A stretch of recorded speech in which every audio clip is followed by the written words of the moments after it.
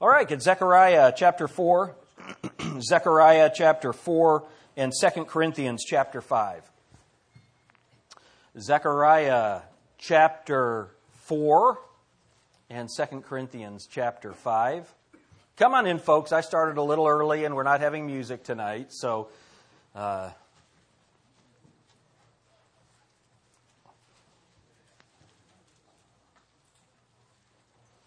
All right, Zechariah chapter 4. Look with me at verse 3. The Bible says, "And 2 olive trees by it," of course that's by the lamp, "and one upon the right side of the bowl, and the other upon the left side thereof." Look at verse 11. "Then answered I and said unto him, What are these 2 olive trees upon the right side of the candlestick, and upon the left side thereof? And I answered again and said unto him, What be these 2 olive branches, which through the 2 golden pipes empty the golden oil out of themselves?" So I'm trying not to laugh while I'm reading this, because I said beside the bowl, and I meant beside the candlestick. This morning, I was talking about the phylacteries on the priest's garments, and I said it was the border, when I know it's the thing, that the little box that they wore on their head. Last week, I knew when I wasn't saying Portman. Have you ever been talking, you know that what you're saying isn't right, and that was one of those things. And I get done with the service, and Justin Yo had texted me during the service, Portman, like I'm looking at my phone during the service. Where is Justin? Somebody hit him. So, I think I'm losing my mind. That's all that I can say. That's why I was laughing while I was reading this about the candlestick. But anyway, let's go back to the text. Verse 13, "And he answered me and said, Knowest thou not what these be? And I said, No, my Lord.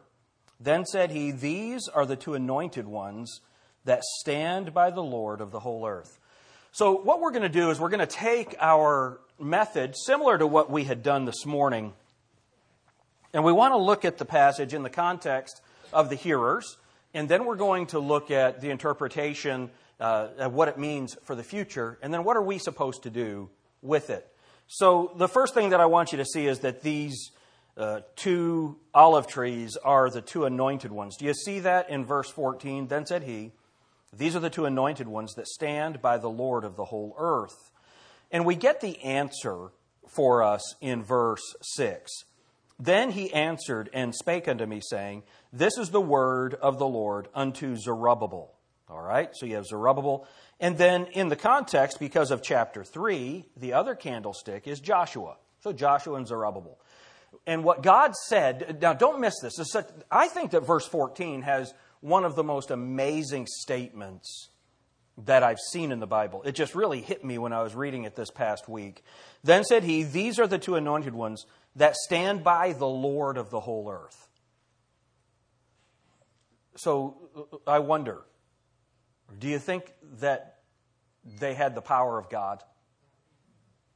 That's how that temple was going to be completed. That's such an amazing statement. These are the 2 anointed ones that stand by the Lord of the whole earth. I'm going to try and remember to make some comments about that at the end for us. So they are the anointed ones. The anointing is with oil. Oil is the Holy Spirit. In the context, they're Joshua the high priest and Zerubbabel the governor. All right, so God had anointed them for specific work for, first of all, rebuilding the temple. All right, that's the first part. But the second part is restoring the worship. Building the temple and restoring the worship. How many of you know that there are beautiful buildings that the worship is not right in? I was just talking with someone about, I don't remember who it was. Yeah, it was the pastor in Oregon. He had grown up near the Crystal Cathedral. Remember Robert Schuller and the Crystal Cathedral? That building was unbelievable, right? But the worship in it was terrible because Robert Schuller was a heretic. And now, that church is gone. When he died, they couldn't decide whether his son or his daughter would be the pastor. And so the church basically, that ministry, I guess they still have a television ministry, but they lost the building. Wouldn't you have thought with all the money coming into that place, the building would have been paid for? But it was foreclosed on, and now it's become a Roman Catholic church. And It's interesting. Here we are. We're building a building. All right? And one of the big things that we need to do is finish it. Right? But then we need to make sure that the worship is right in it. And so what God had anointed Joshua and Zerubbabel to do, Zerubbabel's the political leader, and the structure of the society had to be right. And then God had ordained the high priest to make sure that the worship was right. That's what's going on in this text. And so in the immediate context, God is telling them, finish the temple and get the worship right.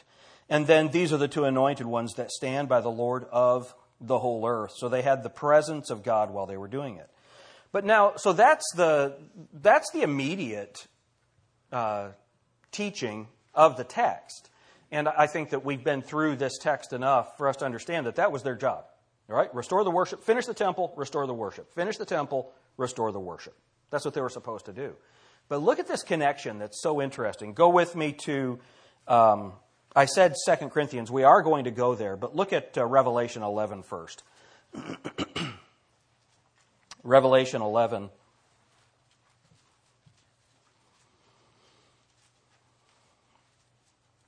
Look at verse 1.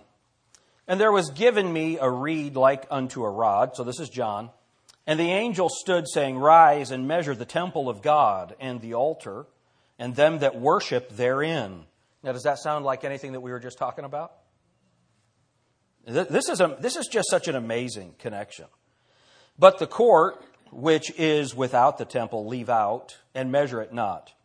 For it is given unto the Gentiles. And the holy city shall they tread under foot 42 months. And I will give power unto my 2 witnesses. And they shall prophesy 1,260 days, clothed in sackcloth.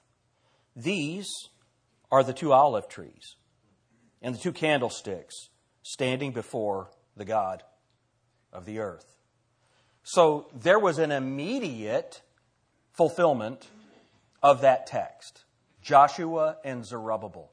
But how many of you think that there might be a future context to the Zechariah chapter 4?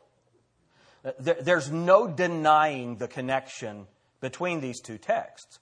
I heard James Knox one time in a question and answer. I was watching it on YouTube or listening to it or something. And someone said, who are the 2 witnesses? And he said, I don't know. It might be Joshua and Zerubbabel.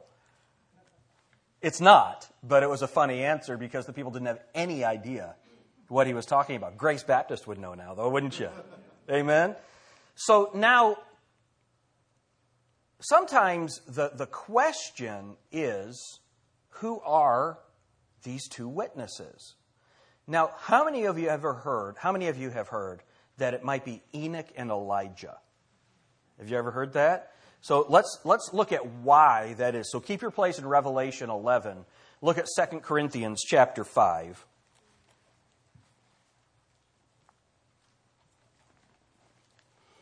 Look at verse 8. Look at verse 6. 2 Corinthians 5 and verse 6. Therefore, we are always confident, knowing that whilst we are at home in the body, we are absent from the Lord. For we walk by faith, not by sight. We are confident, I say, and willing rather to be absent from the body and to be present with the Lord. Wherefore we labor that whether present or absent, we may be accepted of him. Now, a couple of things about this passage. Lydia is taking an apologetics course at school. And apologetics is your ability to defend the faith. And when you deal with evolutionists or naturalists, they don't see any distinction between consciousness and the body. They believe that our consciousness is simply the byproduct of biological forces, that it's just an expression of biology. Well, the Bible makes it very clear that our consciousness, or we would call it our soul, right? That our soul is either at home in the body or it's present with the Lord. That means our soul is separate from our body. You know, we live in a society that really worships the human body, right? And some of us have more to worship than others, right? But people really focus, and the Bible gives us a really good way to balance that. Bodily exercise profiteth little.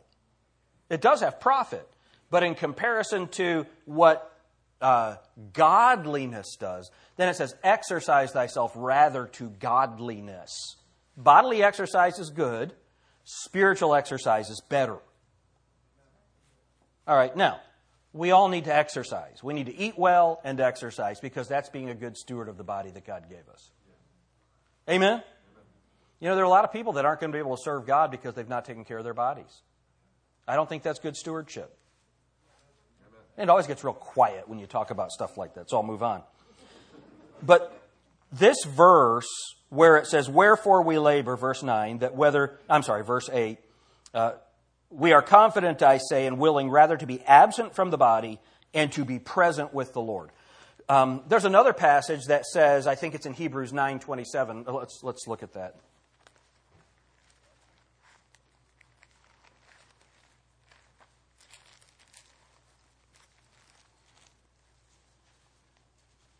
Yes. And as it is appointed unto men once to die, but after this the judgment. So the Bible says that everyone is going to die. It's appointed unto men once to die, but after this the judgment. So what people say is, absent from the body, present with the Lord, it's appointed unto man once to die, and after this the judgment, that since Moses and Elijah didn't die, that they are the ones, Enoch and Elijah, since they didn't die, that they can be those two prophets. Look at Genesis.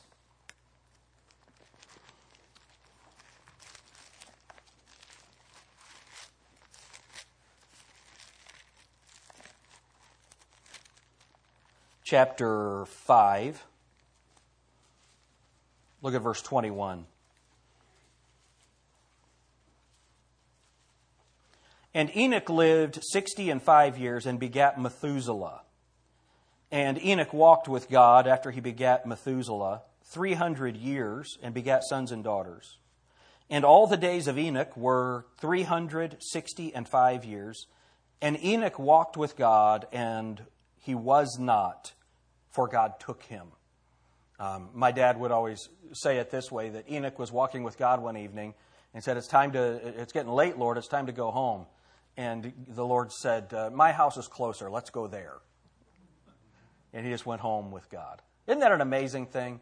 Now remember that Methuselah's name means his death shall bring. So when Methuselah died, right after Methuselah died is when the flood comes. And so Enoch is a picture of the church being rescued before the judgment of the earth and the tribulation. So one of the things to remember is that Enoch was a Gentile. So 1 Corinthians 10:32, give none offense neither to the Jew, nor to the Gentile, nor to the church of God. 3 people groups in the Bible, the Jew, the Gentile, and the church of God. From Adam through Abraham, everyone was a Gentile. Enoch lived well before Abraham, and so Enoch was a Gentile. All right? So God is very specific about his pictures in the Bible. Do you remember when God told Moses to strike the rock and the water came from it? Well, in the New Testament, the Bible tells us Jesus is that rock. So then later on, when God told Moses to speak to the rock and Moses struck the rock in anger, God punished Moses. Moses never got to go into the promised land. God, in his mercy, allowed him to go up on the mountain and see it. But he was not allowed to enter into the promised land because he smote the rock. Why is that so important? Jesus was only going to die once. Those pictures in the Bible are very important to God. Why? Because the Jews require a sign and the Greeks seek after wisdom. For the Jew, prophecy is pattern. For the Greek, prophecy is prediction. So it's really important. God wanted the Jews to know that Enoch is a picture of a different group of people. That's you and me. So Enoch is a picture of that. Go to 2 Kings.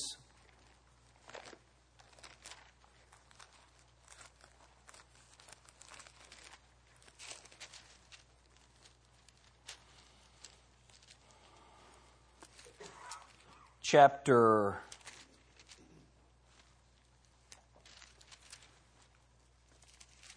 I'm doing this part from memory.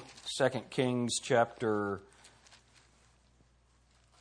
Does somebody see where he goes up in the cloud or in the whirlwind? Is it chapter 2? I looked at it on my phone earlier today and I didn't look at the reference. Yes. So 2 Kings chapter 2, look at verse 11. And it came to pass as they still went on, so this is Elijah and Elisha, and talked, that behold, there appeared a chariot of fire and horses of fire, and parted them both asunder. And Elijah went up by a whirlwind into heaven. And Elisha saw it, and he cried, my father, the chariot of Israel, and the horsemen thereof. And he saw him no more, and he took hold of his own clothes and rent them in two pieces. Why? Because he was freaked out. Wouldn't you be? All right, so Enoch was definitely a picture of the church being taken out before the tribulation. But Elijah is a Jewish prophet, a very specific Jewish prophet. Now go back to Revelation chapter 11. So we see that Enoch was a Gentile, and these two witnesses, they have to be Jewish because these olive trees are always pictures of Israel. Okay? So it's important that you see that. These olive trees, they must be Jews. The olive tree is a consistent symbol of Israel and the Jews in the Bible. And then Enoch, of course, is a picture of the rapture. This is an important thing. If Enoch dies, then that picture, that type is gone. It's removed from us. Because let me promise you this.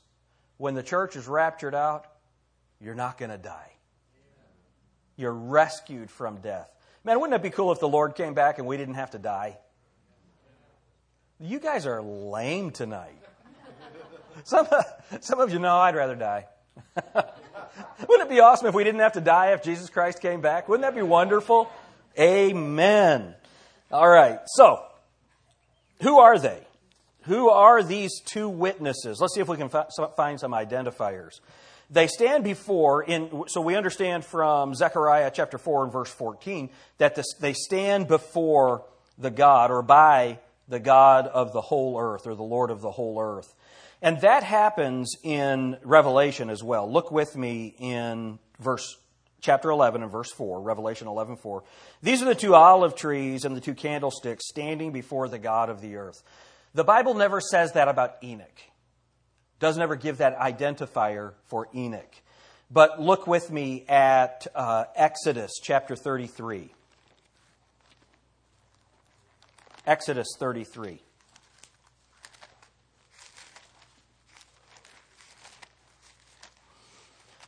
So we understand there are two different prepositions that are used, and that's before and by. So look at Exodus 33:21.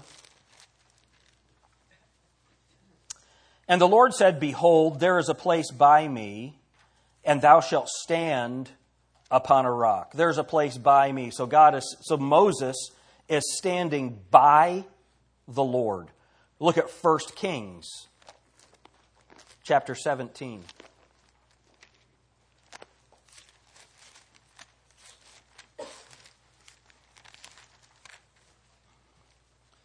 1 Kings 17, and look at verse 1. And Elijah the Tishbite, who was of the inhabitants of Gilead, said unto Ahab, as the Lord God of Israel liveth, look at this, before whom I stand, there shall not be dew nor rain these years, but according to my words. So we're identifying that both Moses and Elijah stood by or before the Lord. But another thing that's really interesting is let's look at who appears before the second coming of Christ. So go to Malachi chapter 4.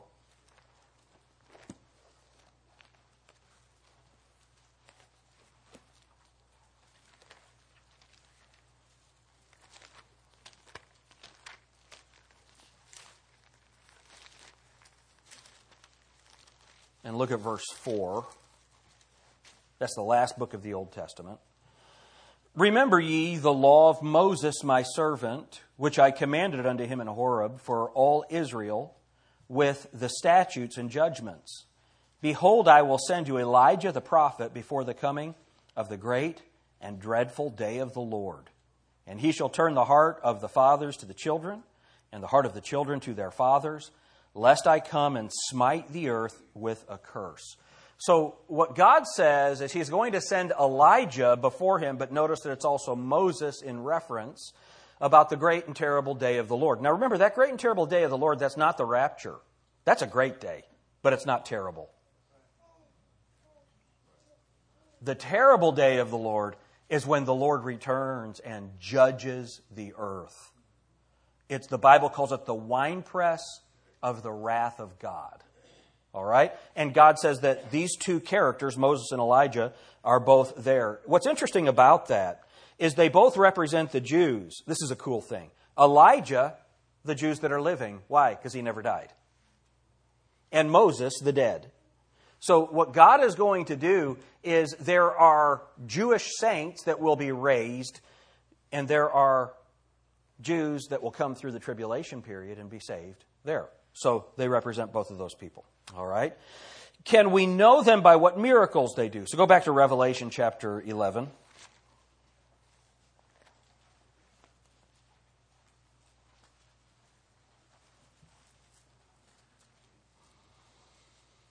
All right, so if you look at verse 5, what are the miracles that they can do? Well, it says in verse 5, and if any man will hurt them, fire proceedeth out of their mouth, and devoureth their enemies. And if any man will hurt them, he must in this manner be killed.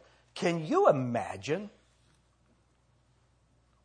Guys are coming after them, and fire comes out of their mouth. How many of you say, man, I wish I could do that? That's why you can't do it. God knows that you would use it. Man, I know that I would use that. All right? Mostly when people ask me questions before I preach. That's when I would... Come on, that was funny. That was a little funny. Listen to what the Bible says in Numbers 16. But if the Lord make a new thing, and the earth open her mouth and swallow them up, with all that appertain unto them, and they go down quick into the pit, then ye shall understand that these men have provoked the Lord. And they fell upon their faces and said, O God, the God of the spirits of all flesh, shall one man sin? And wilt thou be wroth with all the congregation?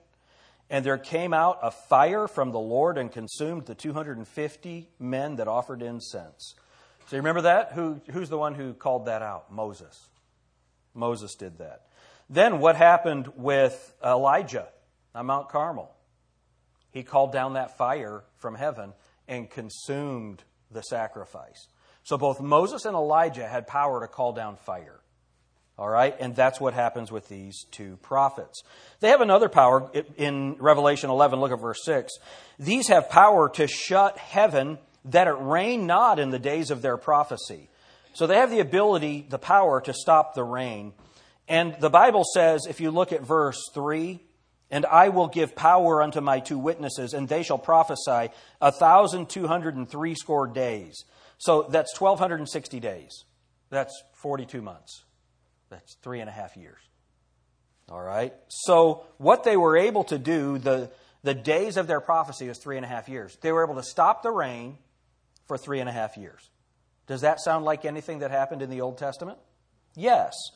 So they were both able to do that. The Bible says in James 5:17, speaking about Elijah, his Greek name, Elias was a man subject to like passions as we are.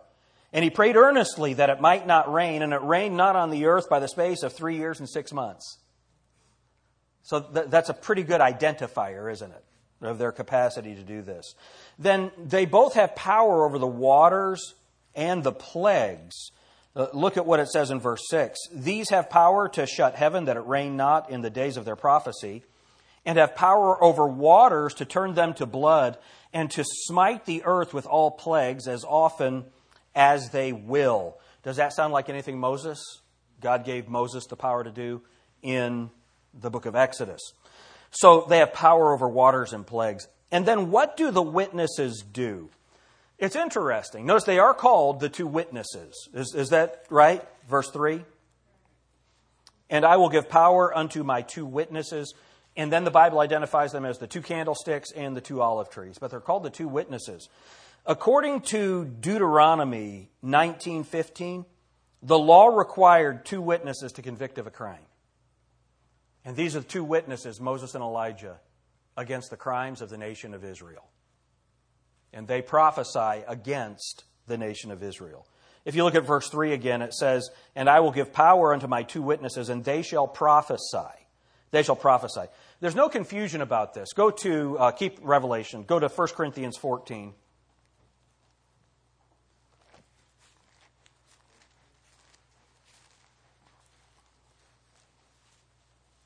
Look at verse 3. But he that prophesieth speaketh unto men to edification and exhortation and comfort. You see that? See, one of the mistakes we make is we think that prophecy is only telling the future. This is what I do every week. I prophesy. I'm not telling you the future. I don't have any supernatural capacity to tell you the future. If I did, I would have invested in Apple, like 30 years ago. Right? I don't have that capacity. But like every preacher, I do have the capacity to warn and to comfort and all of these things. Edification, exhortation, and comfort. Right? That's the kind of prophesying that these men do. They warn the people. They tell the people that it's time for them to repent, that the day of their judgment is here. And it's interesting, the response of the people they prophesy to. But before we look at that, look at 2 Peter 1:21. How do they prophesy? 2 Peter 1. Look at verse 21. For the prophecy came not in old time by the will of man, but holy men of God spake as they were moved by the Holy Ghost. So we know that these two prophets are filled with the Holy Ghost. The Bible tells us that. We get that information in Zechariah. But we know that because they are prophets of God, because they are the witnesses of God, that they are prophesying the Word of God to the nation of Israel during the time of the tribulation. That's what these two witnesses are doing. Now, when the Old Testament prophesied, the bulk of their prophecy was for the benefit of their immediate hearers, and it is immediately applicable to you and me. For example, as they're doing the work of God, they stand by the Lord of the whole earth. Is that what the Bible says about them? When we're fulfilling the Great Commission, do you know what we're doing? We're standing by the Lord of the whole earth. What did Jesus Christ say when He gave the Great Commission? Look at Matthew chapter 28.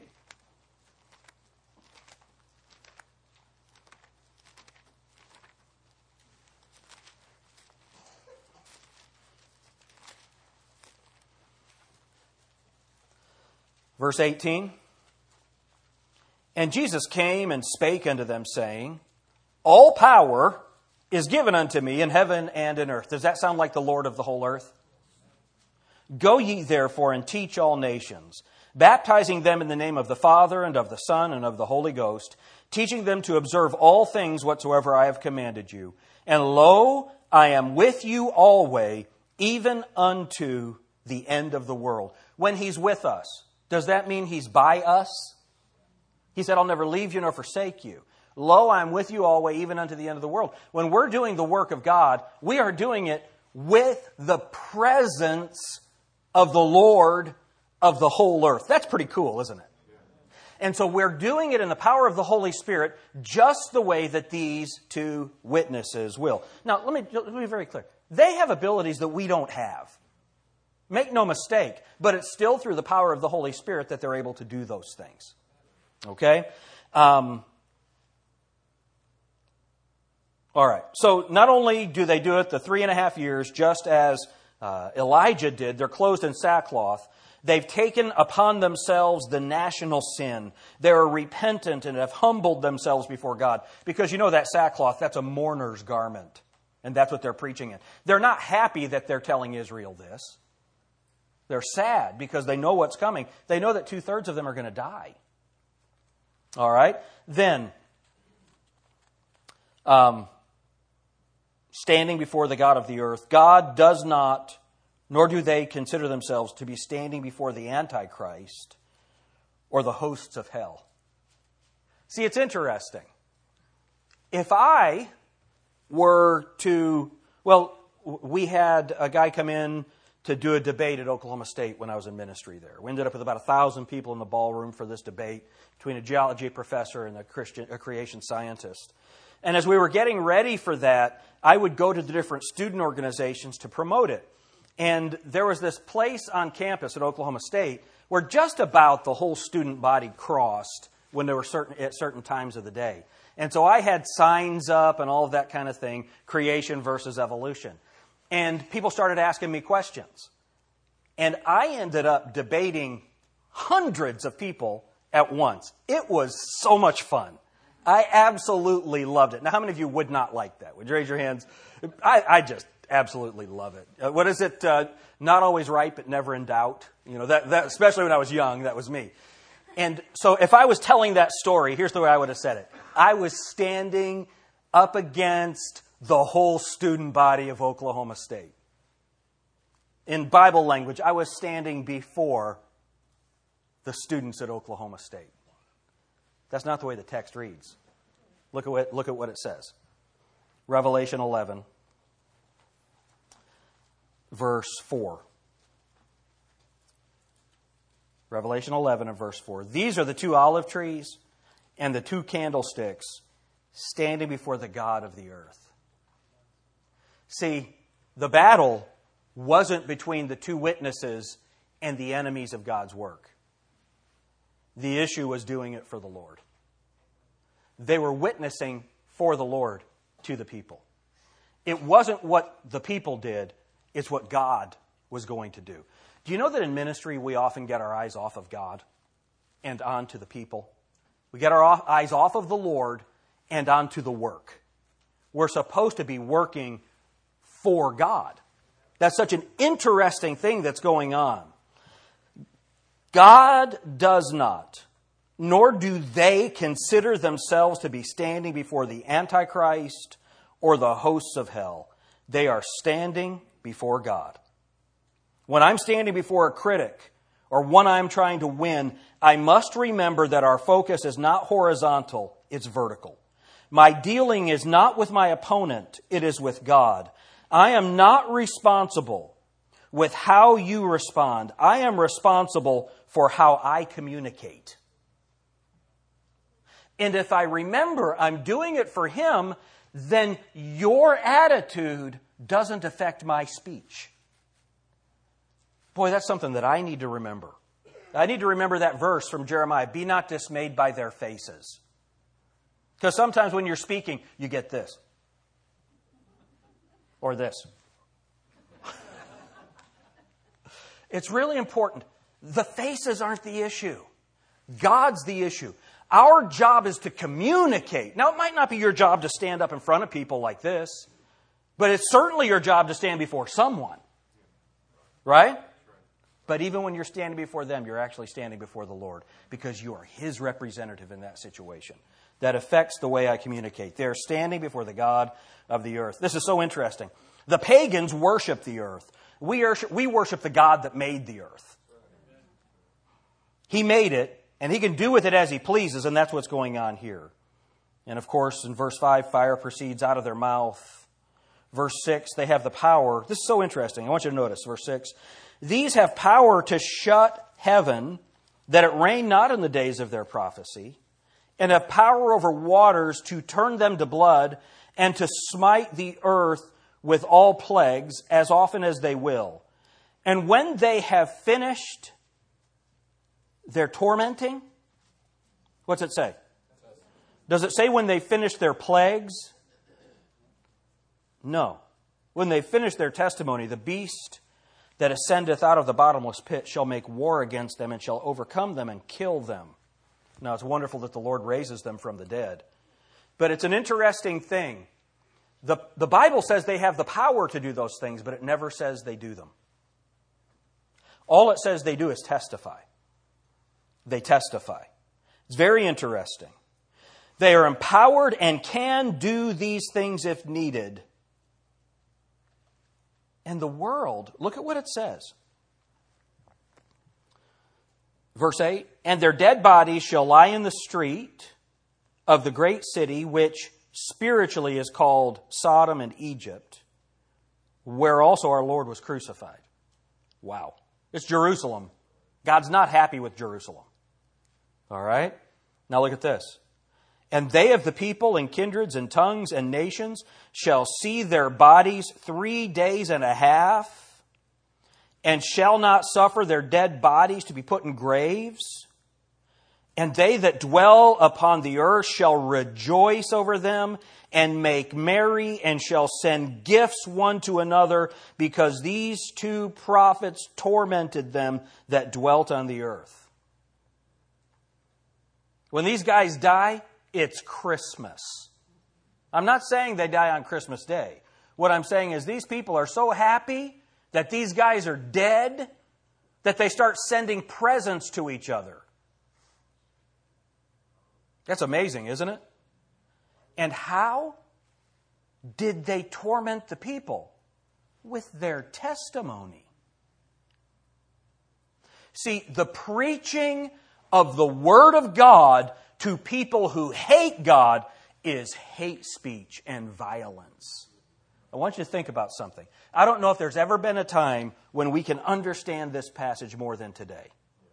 You understand that when you speak the truth about homosexuality, that's considered violence. When you speak the truth about any social issue, that is considered verbal violence, and they are allowed to respond violently to your microaggressions.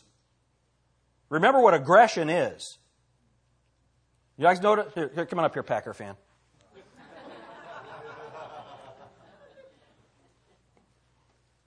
So we're just talking, and I go, is that aggressive? Seriously. Thank you. I've wanted to do that since the beginning of the service. We all know, and I'm just promising you, every guy, and I imagine a lot of the ladies, but every guy, you do that or you slap a guy, I'm just telling you, there's something coming up. Right?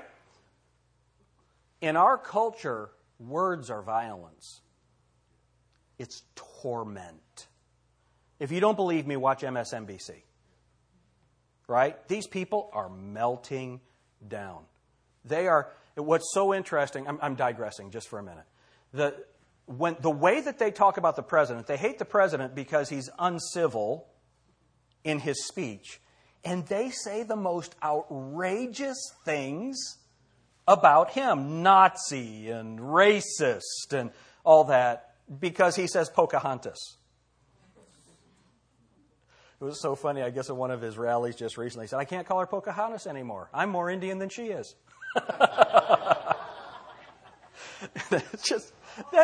So what they say is that's intemperate speech, and then they completely freak out and lose their minds, right? Is that what's going on? Now put that in the context of when these two witnesses come. Remember, the Holy Spirit's removed from the earth with the people, with the believers. And Satan has free reign on this earth, and God sends these men in the power of the Holy Spirit to preach the gospel, and these people hate it. They absolutely hate it. The Bible never says they burned anyone, put a plague on them, turned water to blood, or dried up crops. The Bible does say they preached the Word of God to ungodly people who called them tormentors. Listen to what James Knox wrote. This is great. He wrote, I want everyone in our town to be saved. I want everybody in our time to come to know Jesus. And if the majority of the people in our town refuse the gospel, I hope they are happy when I die and go to heaven. I would hate to live in a town where the majority didn't love Jesus Christ and I never caused them any bother. It's interesting. We have a time, we live in a time when we as Christians think we're supposed to be non-offensive. When our very presence is offensive. And we're commanded to speak the truth in love. Isn't that interesting? So we need to understand that if we are going to stand before the Lord as witnesses for God, that is going to make some people uncomfortable. Now, how many of you are uncomfortable doing that? Be honest. You're uncomfortable doing that, right? Well, I'm sorry. It's our duty. It's our obligation. It's what we're supposed to do. These men were considered a torment to their fellow citizens. And for all we know, and all we know for certain, is that they preached unto them the Word of God. This is interesting. We think if only God would send something bad into my family's life, maybe they would turn to Christ. Now, sometimes God does use trouble to wake us up. Amen? How many of you, that something in your life that you didn't want to happen happened, and that turned you back to Christ? Did it ever happen to any of you? It caused you to turn your eyes on Him and look to Him. Right? God will do that. But if somebody hates God and something bad happens, they'll just hate God more. Right? I remember the debate with Christopher Hitchens and Frank Turek. Frank Turek, the first debate he ever had was against Christopher Hitchens. That would be like the first time you play basketball is against Michael Jordan. But he was fantastic, and he was talking about, Christopher Hitchens wrote a book, God is Not Good. And so Turek described Hitchens' book, There is no God, and I hate Him. Isn't that great? There is no God, and I hate Him. Because everything about God was an affront to Christopher Hitchens, because Christopher Hitchens wanted to live a profligate life. He didn't want any restraint on his life. And the very existence of God is an affront to the libertine. So if we're going to have an influence on the culture, we can't have an influence by being like them. Why? Because we stand before the Lord of the whole earth. Something that's interesting, if you look at Revelation 11, verse 11. And after 3 days, now you need to mark 3 days. Anytime you see 3 days or the third day, there's always a reference to death and resurrection. Every time in your Bible, it's a cool thing. And after 3 days and a half, I wonder why there's a half. I don't know. But isn't that a good question? To identify with the 3.5 years, I don't know. But it says, and after 3 days and a half, the Spirit of life from God entered into them, and they stood upon their feet, and great fear fell upon them which saw them. And they heard a great voice from heaven saying unto them, Come up hither. And they ascended up to heaven in a cloud, and their enemies beheld them. And the same hour was there a great earthquake. Can you imagine what's going on in the world when this goes on? But notice again, this is such an interesting thing. So, do you see how this is a mini rapture that's taking place? Right before destruction. Enoch before the flood.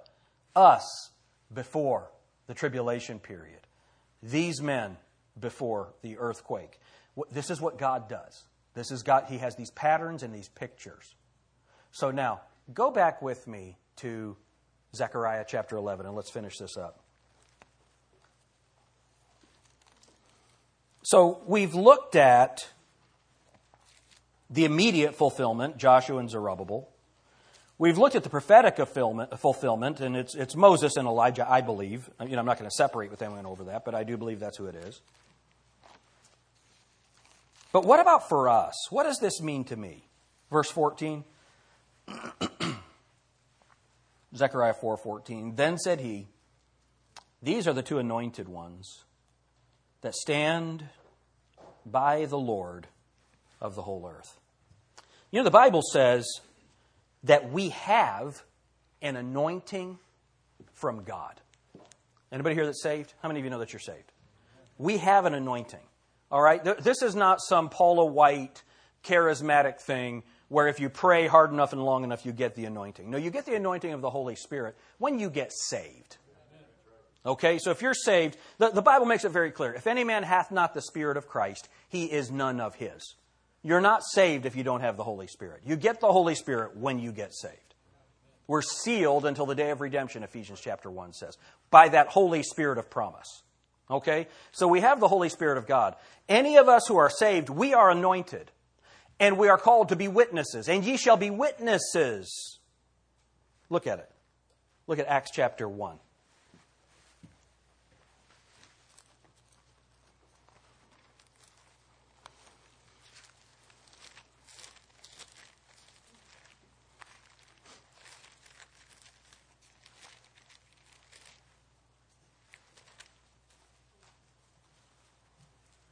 Verse 8,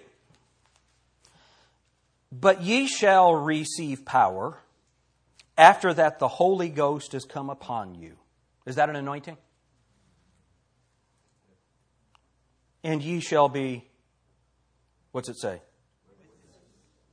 Unto the world. How about that?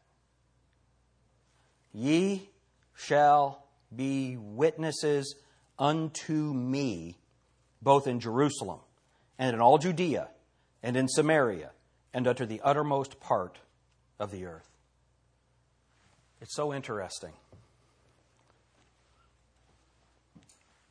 Joshua and Zerubbabel are the two anointed ones that stand by the Lord of the whole earth. Moses and Elijah are the two witnesses that stand before the Creator of the whole earth. All power is given unto me in heaven and earth. Go ye therefore, and ye shall be witnesses unto me. See, we have a commission to go to the world, but we're not witnessing to them. We're witnesses unto the Lord, giving them His message. When we go, it's for the Lord. We stand before God. We don't stand before the people. And the thing that's amazing about that is the power there is. The power that there is in that. You know, I've often thought, sometimes somebody be doing some road rage around you when you're driving. I can't imagine why anyone would ever do that. I drive so peacefully and calmly. And I thought how cool it would be for that to happen. And you open the door of the car and you get out and you're Brent new. I wonder what that would feel like. That would be awesome. How many of you know what I'm talking about? Right? Tim Roth stands up. That would be awesome to have that effect on someone. I get out and it's, big man in a little man's body. That's right. And what it sounds like is, get away from my car.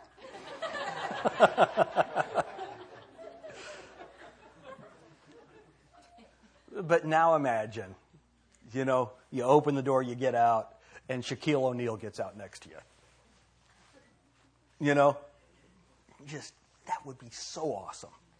When we minister for the Lord, we've got someone so much more powerful than that's by us and that's with us. And honestly, we should have love for people. But how many of you would honestly say that, you just honestly don't love people that much? Would you be honest? How many of you would say that, right? If we love God, then we'll minister to those people. Why? Because He loves them. He loves them for us. Isn't that good? I don't have to have the love for them. I have to have love for Him. And I stand before Him, and we're witnesses unto Him. That's who we're supposed to be. Isn't it wild how all of that connects with these two olive trees in Zechariah chapter 4? We have an amazing Bible. Amen? And we have a great calling. We have a great commission. And I'm so thankful that you all, what a great crowd here tonight on a Sunday night, to open up the Bible and just verse by verse try to understand it. Well, we need to get that head knowledge of what God wanted to tell Israel. Now we know what that means for the future, but we also understand what it means for us, that we do this for God. We stand before Him. We don't stand before the people. What that does is then it doesn't matter what people think about us. It matters what He thinks about us. Amen? Let's make a change in our community by leading people to Christ, by us being that light that we talked about this morning. Let's all stand together. Thank you, Lord, for Grace Baptist Church. Thank you for these faithful workers.